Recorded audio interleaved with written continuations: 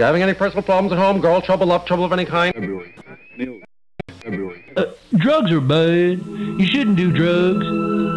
If you do them, you're bad. God is coming to you. I never thought I'd be so happy to be a virgin. Whoa. Isn't that like taboo? Taboo.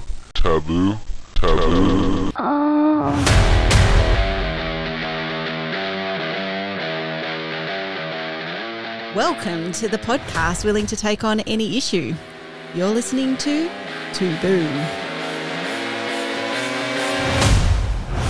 Welcome to another episode of the Taboo podcast, coming to you from the beautiful Ngunnawal and Ngambri lands. We once again pay our deepest respects to their elders past, present and emerging. I'm here in the studio with Mel. Hi Mel. Hey there. We are revisiting a topic not only talked about 20 years ago, but it's come up earlier in the season as well. Perhaps a positive development that we've seen in the last 20 years. Yeah, it seems there has been some progress around the views of homosexuality over the last 20 years. So seemed like a good opportunity to get Matt back in the studio to talk with us about being a gay man in Australia. Yeah, he was kind enough to share those experiences with us 20 years ago, and it'll just be so interesting to see what his feelings are about how Australia's changed in that period. Looking forward to hearing it. My first memory is of being attracted to a male. I didn't know that's what made me gay, and I used to use the words poster and faggot and stuff like that as insults, not knowing what they meant. And I think I grew up in a tiny village in Germany, so homosexuality just wasn't talked about. And then I moved to San Francisco, of all places, from there before coming to Australia. And that's where I learned that, oh my God, that's what I am. So I always knew I was attracted to males, and I knew that was different from the norm, but I didn't know that's what made me gay.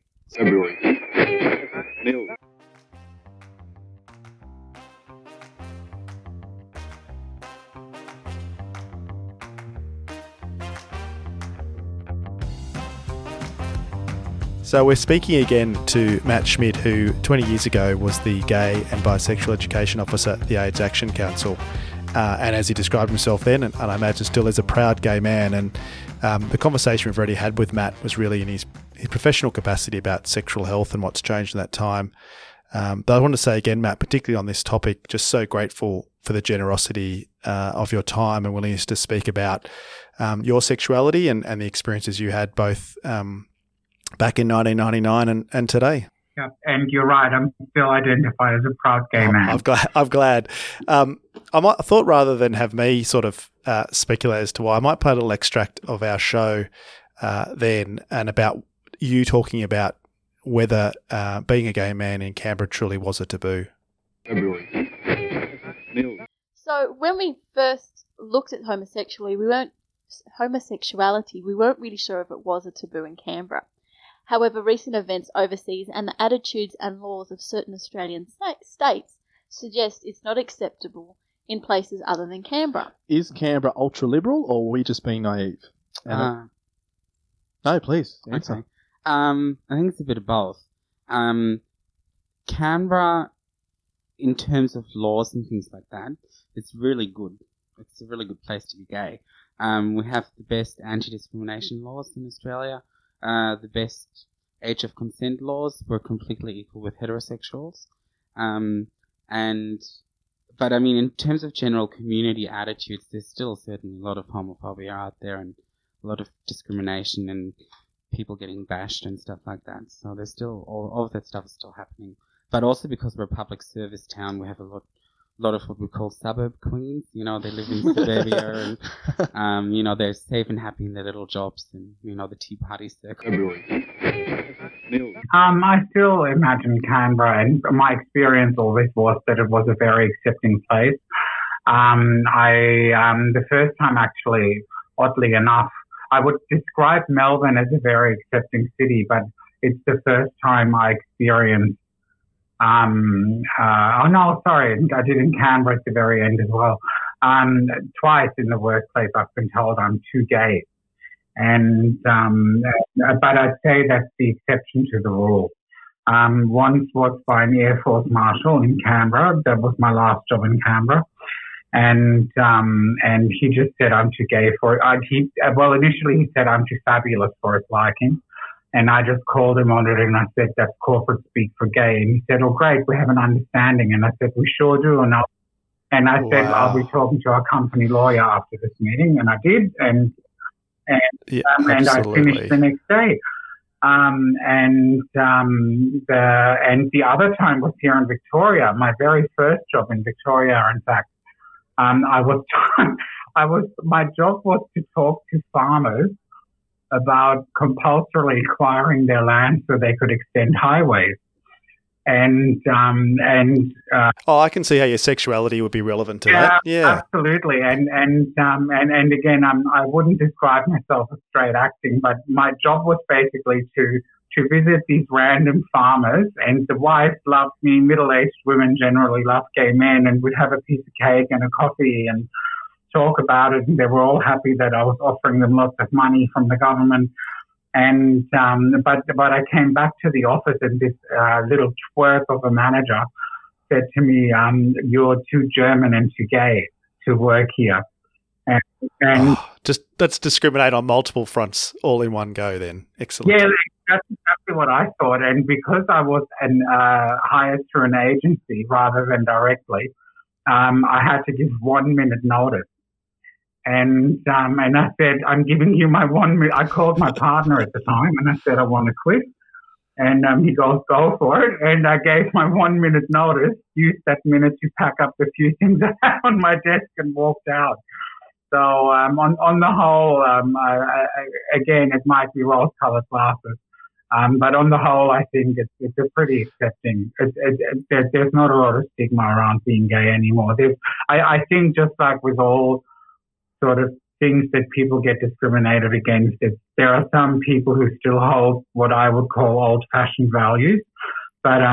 But I think for most young people, certainly, again, the young people that I've come across in the last 10 years or so, it's not even an issue. It's like they're almost surprised to hear that some people get discriminated against, because in their world, that's just not part of their reality, because everyone's just accepted for who they are. In fact, people are encouraged to be their true self, as we say now. And I think that's a wonderful thing. That can only be a good thing. Yeah, absolutely. What makes a person gay? Is it simply sex? Okay, I love that question. I knew you would. Okay, what makes a person gay? I think that it's a lot of things. I'm a big fan of what they call the FBI model, which stands for feelings, behavior, and identity. So I consider myself to be gay because I'm attracted to men emotionally, I'm attracted to men physically, and because I identify as a gay male and I behave, I guess, gay, as you could call it. I mean, I only have sex with men, so I'm just not turned on by women. Other people... That's a good reason. Probably. Yeah. I don't think it's just sex. I think you can have sex with males and not be gay. I think you can have sex with males and women, with males and females, and identify only as a lesbian or only as a straight woman or a straight man. Like I said, I think it's to do with your feelings, with your behavior, and what you choose to identify as. A lot of people choose not to identify as gay anymore. A lot of people call themselves queer now. Is there a reason for that? I think it's a less limiting label. Gay started off meaning, of course, happy. Then it was attached to both women and men who are attracted to their own sex, and now it's become only a male term. So it's a very sort of boxing type label, and I think queer's sort of like, yeah, I'm not straight, but you know, you figure out what you think it means. So I don't know. I love the word queer. I think it's very inclusive and excellent and new, and I'm really into reclaiming the language. We talked a little bit about this in 99, but the labels and how they're used and how we both define ourselves and I suppose stereotype others using those labels, are they still even relevant today, do you think? They seem to be relevant for some people. A lot of people simply identify as I think we've become more comfortable with the words gay and lesbian and bisexual. I think there's a real move away from the word queer. I really liked it. I liked it at the time because I felt it was inclusive. You did, yes. And but I think labels still matter. But also what I really do think is great is when I hear young people say, "At the moment, this is what I think I am," yes. and it kind of acknowledges that sometimes it's a bit fluid, and you're just experimenting. And you're just experimenting is the wrong word. Sometimes you feel a certain way and you go for it, and other times you might feel a different way and you go for that. And I think it's very much an individual choice whether labels matter to you or not. That's interesting because the next question I was going to ask actually is about we talked back in the day about what percentage of the population may identify as gay and the challenges. I think there still were challenges then of coming out. Can the realisation you're gay be a traumatic one for some people? You said you knew it from a very early age. A traumatic experience. I think it is for a lot of people. I think different people have different ways of dealing with their own sexuality. Some people shut it out for life. Some people just accept it like that. For me, it gave me some problems, just fears, the sort of run-of-the-mill stuff. Oh my God, what if my parents find out? Will I get kicked out of home? Will I lose all my friends? I think it can be traumatic, but depending on what sort of support networks you have around you and what your especially what your parents believe if you live at home, I think that's a really important factor because they can either support you or they can just completely not support you. I was pretty fortunate. I have pretty cool parents. If someone wanted to come out, how would they go about it? Can that be a traumatic experience as well? I think so. Depending on the reaction of the people you tell, it can either be a really, really good and reaffirming decision and can be a huge weight off your back. Just the relief that most people get from telling someone and finally having someone else to talk about it with. I think it can be very traumatic. The thing that I would recommend to anyone who's thinking about coming out is make sure you know where to go if you do need some support. If things don't go the way it plans and, your best friend chucks a fit or goes and tells everyone else, know what those options are. Get in contact with the Gay Youth Project and things like that. And so you have that backup if you need it.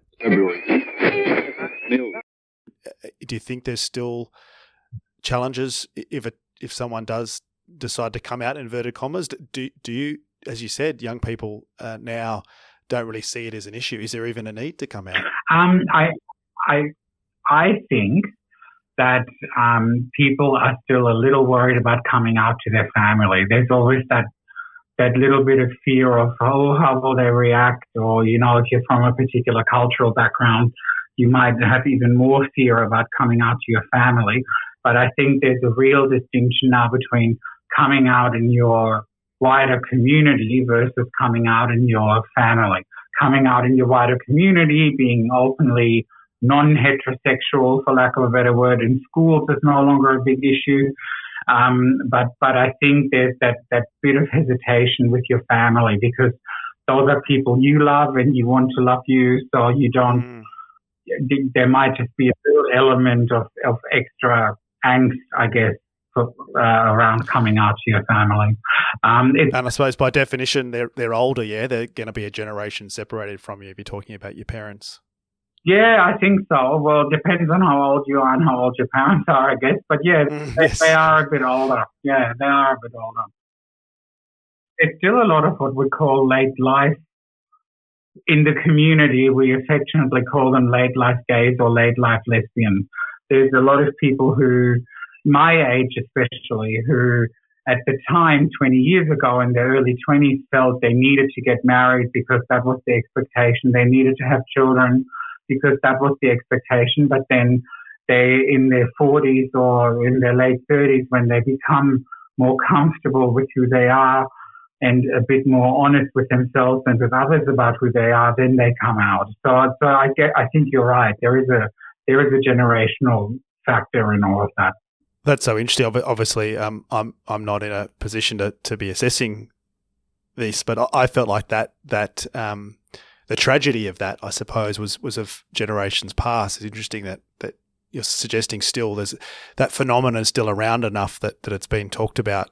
It just seems like what a shame. Yeah, and I think it is a shame. I always feel a bit sorry that people who come out late in life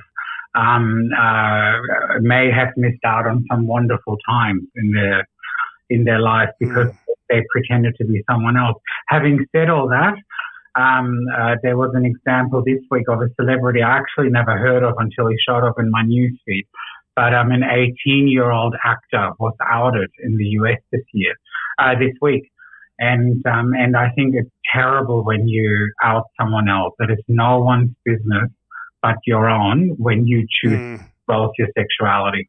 And I always think it's a terrible thing when, and this has happened to me numerous times, never with bad intent, I don't think, but it's like it's just not your place to tell anyone else that so-and-so might be lesbian or bisexual. That's up to them to choose whether to tell or not. Yeah, one of the things we talked about in 99 was the need for you to be ready and accepting of yourself and choosing how you wish to communicate, whatever your sexuality may be, really. Yeah. And how important that is.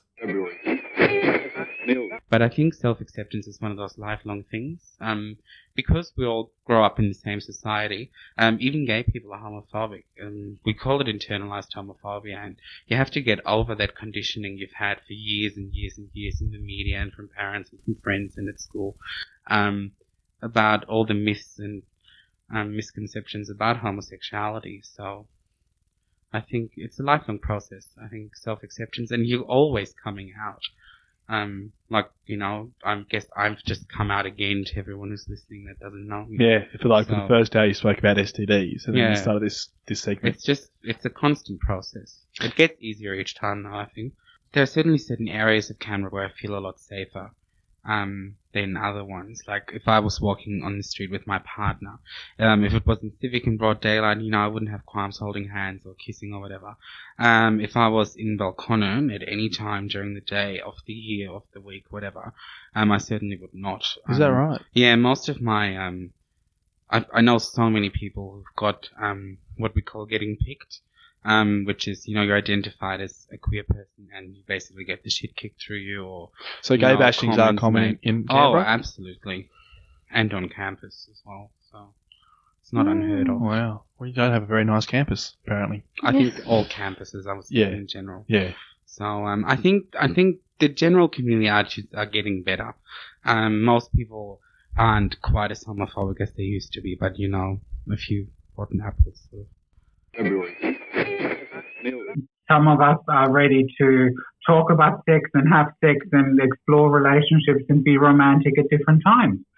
And I think that's a very personal journey and experience of being ready. And I think the more we can accept that people will tell us when it's relevant or when they feel like telling us or sharing something, the better we'll be as a community. So in terms of acceptance, homophobia was obviously a topic we discussed in 1999. You've talked about your own personal experiences there. Thank you.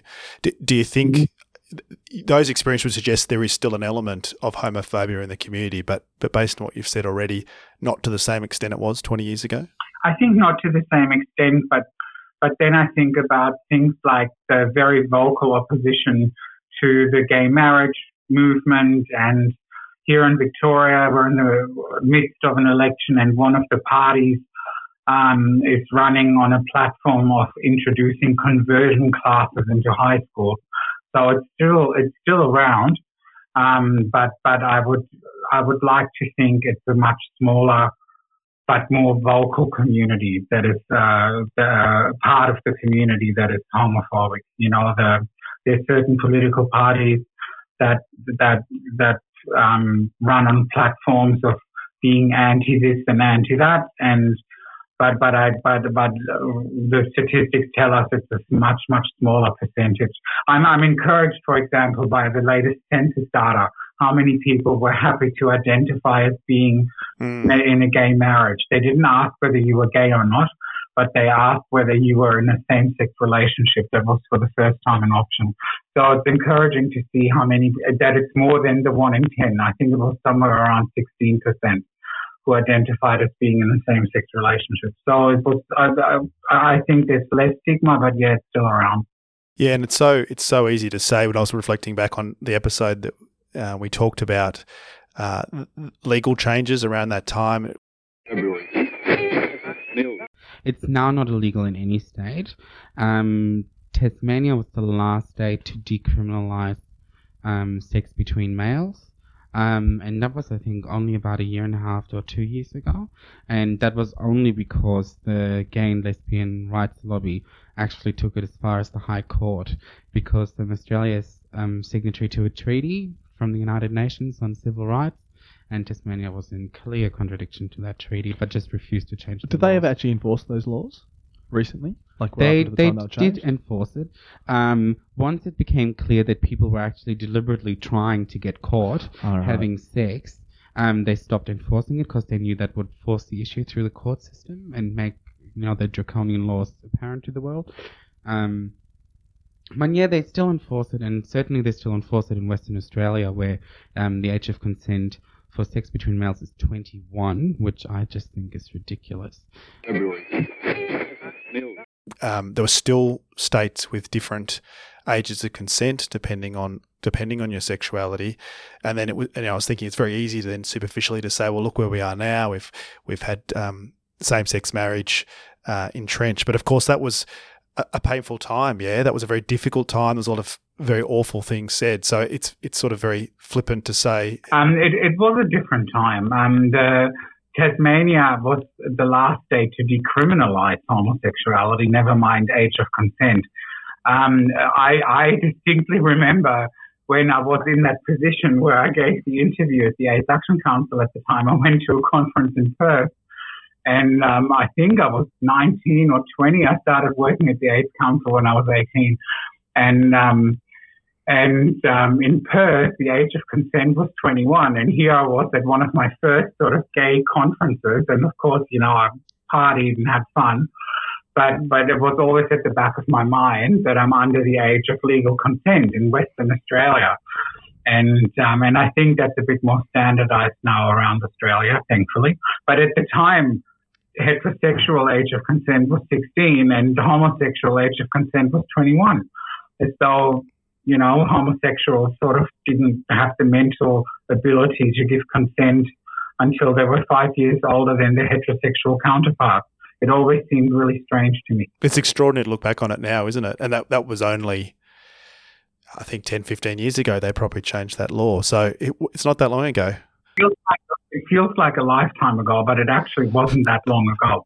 And so to sort of capture what you've said so far, a better time to be a gay man in Australia now than what it was 20 years ago? I would say so, yes.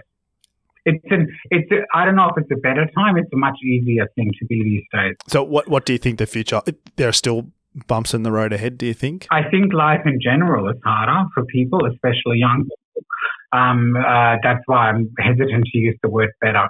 But in terms of being gay as one factor of who you are, I think that part is easier these days, yes, and better.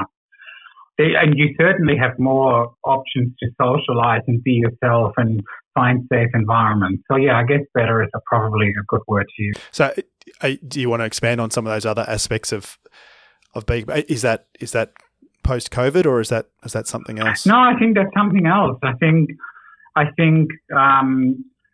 young people just have a lot more to deal with these days. The mental health issues are on the increase, and that's not necessarily sexuality related. Although again, when I needed to access counselling, I got shafted straight away to the Thorn Harbour Health Service by my local psychologist, and I was just like, again, I'm not seeking counselling because of my sexuality. Oh, they want to treat the whole you. I hate that line.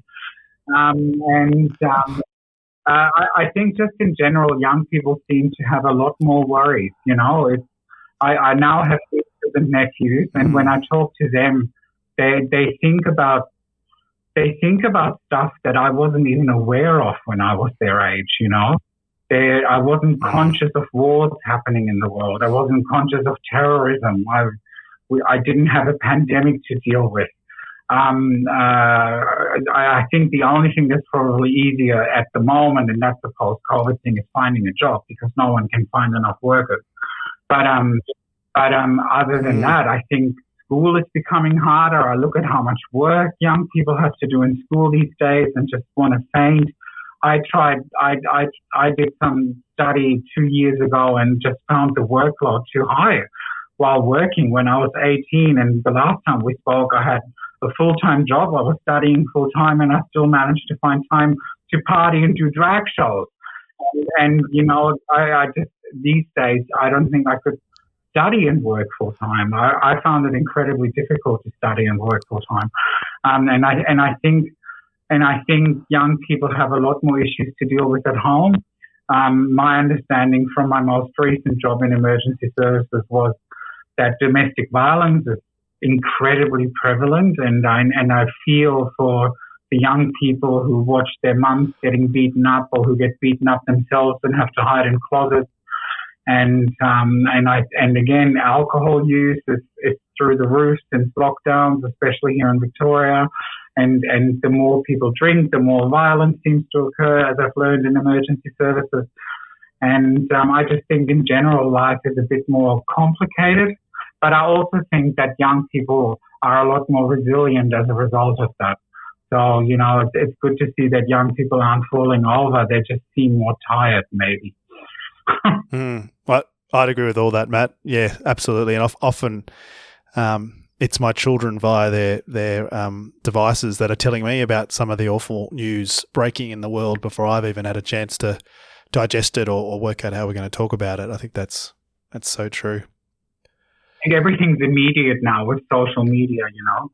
And I do think there are many negative sides to social media, especially for young people, and the need to sort of curate this life of my life is fabulous, and here's a photo of the fabulous things I'm doing, and here's how good I look today. And you know, I didn't have those pressures growing up. I just looked how I looked, and if I didn't want to tell someone what I was doing, there wasn't some device tracking what I was doing. So true. You know, that's so true. That's all it is now, yeah. Well, thank you again for your generosity and sharing those experiences. Any other reflections you would make looking back? No, the only reflection I'd give to anyone listening is hang in there. You've got this, and you'll get there. And if you haven't found your tribe yet, you will, because there are wonderful people in the world, and you've got this. It's everything is transient, and you might feel crappy one day, but you will feel better. Just keep going. Just keep walking and keep moving. Wonderful advice. Thank you, Matt. No worries. It's been great chatting, Sean.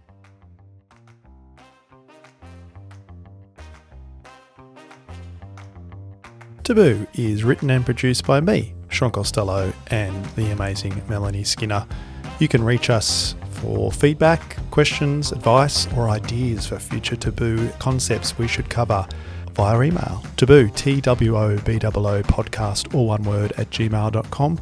Or otherwise, we're Taboo Podcast, don't forget the TWO, on Twitter. We'd love to hear from you. Thanks for listening. We're back soon with another episode of Taboo.